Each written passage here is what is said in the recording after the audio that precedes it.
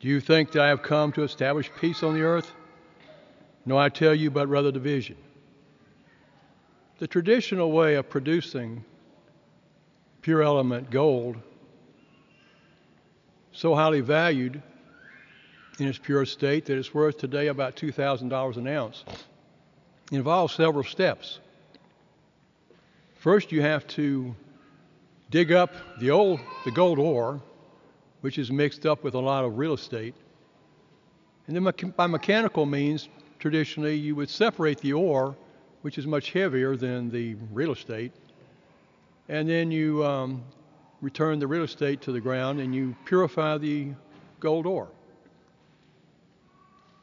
And the way that purification comes about is you would typically put it in a crucible, and you would heat up the ore until the gold melts and sinks to the bottom because it's heavier than the dross, the impurities that are mixed with it. The impurities float to the top of the crucible.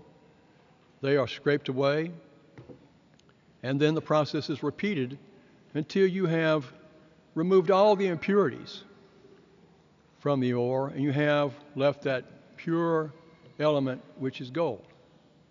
The work of our Lord's redemption and salvation is similar to this. Do you think I have come to establish peace? No, but rather division. At our baptism, we are separated from the world to which we are enslaved by the effect of original sin, and we are grafted onto the vine, which is Christ, and the channels of grace are open to us. Those channels of grace by which we are to be purified and made holy. The Lord says, I have come to set the earth on fire, and how I wish it were already blazing. It's the fire of the Holy Spirit that purifies us. First, we have to be separated from the world. By the original sin of Adam and Eve, we inherited the disintegrated, fallen, wounded human nature, which is the consequence of being alienated and separated from God by the sin of Adam and Eve. And we inherit that wound. Separated from the world now, of the flesh and the world of the devil, we are to become purified. And it involves several processes. First of all, it begins with baptism, but it still has a long way to go. What we receive in baptism is the beginning of the purification that is the work of the Holy Spirit. It's as if it were a seed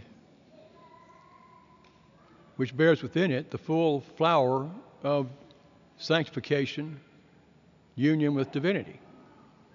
But it must grow. It must produce and become more and more what it is in itself, the grace of God. And that purification is part of our everyday life. St. Paul tells us in his letter to Galatians that our flesh lusts against the Spirit and the Spirit against the flesh, and the two are directly opposed. And this even after baptism. The remnant and the residue of original sin still clings to us. And it's a good thing that it does, because without that remnant, that disordered inclination within us, that desire for the flesh, of the pleasures of the flesh, the treasures of the world, and the renown of human respect, we would never make any progress. We would never grow beyond merely becoming a seed. If you drive along the coast, there are many majestic oak trees, some over 100 years old. Every one of them grew from a seed. Not every acorn becomes an oak, but every oak began its life as an acorn.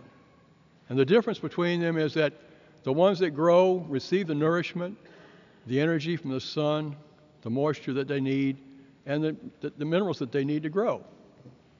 And it's somewhat like that in our own lives, if you will.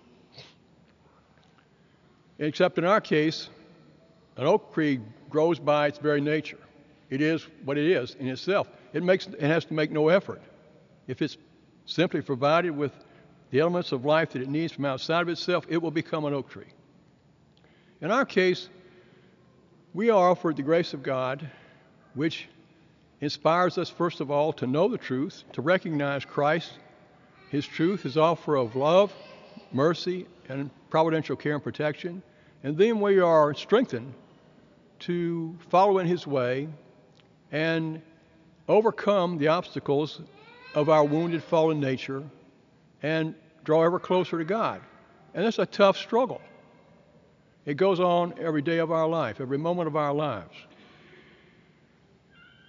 St. Augustine tells us, it makes no sense whatsoever to talk of victory unless one were to presuppose a struggle.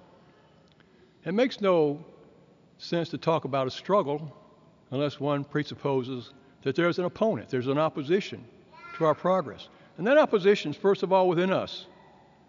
It's our own disordered, it's our own disordered desire for pleasure, possessions, and worldly esteem. And we have to overcome that every day. And even if we are successful in that, little by little, day by day, we have to overcome the opposition of the world outside of us. And if you don't recognize that Christians are opposed in our culture, you're not awake. So we have a great struggle to go through.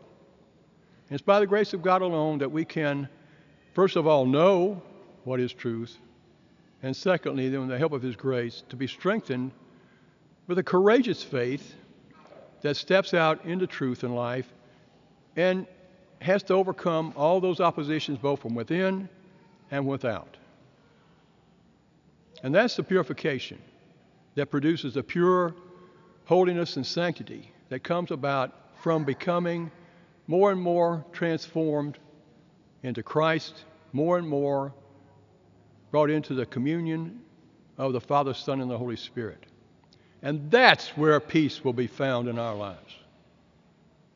So Christ has come not to merely sow division, but that division is part of the process, part and parcel of the process that alone leads to peace. The peace which alone can satisfy our human heart. God has made each one of us for Himself, such at the very core of our being, the center of our soul, there's a place only He can fill. No person, no thing, no relationship, nothing can fill it apart from God alone. And we reap the rewards of our faithfulness, our courageous faithfulness, or we reap the punishment of unfaithfulness. St. Thomas Aquinas tells us that in our progress towards God, if we recognize the truth revealed by Christ, if we seek it, embrace it, and try to follow it, it has a marvelous effect within us. Our minds are clarified. We are given a clearer vision of what the truth is, unclouded by the shrouds and the fogs of this world. And we are given a greater love of it. We are given a greater attachment to it, a greater desire for it, so that the next time we are confronted, we are given a greater strength to know and to love and to hold fast. And so by God's grace, we are, if you will, ratcheted up a little bit. Sometimes perhaps a great leap. Sometimes just a little progress. Sometimes we plateau. We get to a place where we don't see to be making perhaps much progress. But if we keep at it, it will occur. It will occur. God loves you. He wills the salvation of every single person. The fire He has come to cast upon this world is the Holy Spirit, which purifies like gold ore, purified, driven out are all the impurities, the dross, all that makes it unlike pure gold, until we are hammered and beaten and purified, become that holy, sanctified saint that God calls us to be. In our struggles, we perhaps are afraid of the struggle because we recognize so many contests in our culture. Football is going to start in a couple of weeks. And so, at least I like to watch football. Many people do. It's a struggle, but only one person can win in that game. Only one team can win. And so in our struggle, we might be tempted to think, well, you know, what's the guarantee that I'm going to come out ahead of this? The guarantee is this: God wills you to succeed. He will not fail you. He wills you to succeed. Nobody has to lose for you to win. There's room for everybody. So be courageous. Do not fear, but keep your eyes on the prize. Keep your eyes on the truth and the life, which is our Lord Jesus Christ. He died to give you the evidence not only of His power over sin and death, but also, with the help of His grace, your success in your struggle against sin, and at the end, also your victory over death. For as He died and rose for us, so in Himself we see reflected what we are to become and what the final outcome will be for us. So be of good cheer. Do not be afraid. God loves you. He wills your salvation, and He will bring you safely home if you hold fast to Him.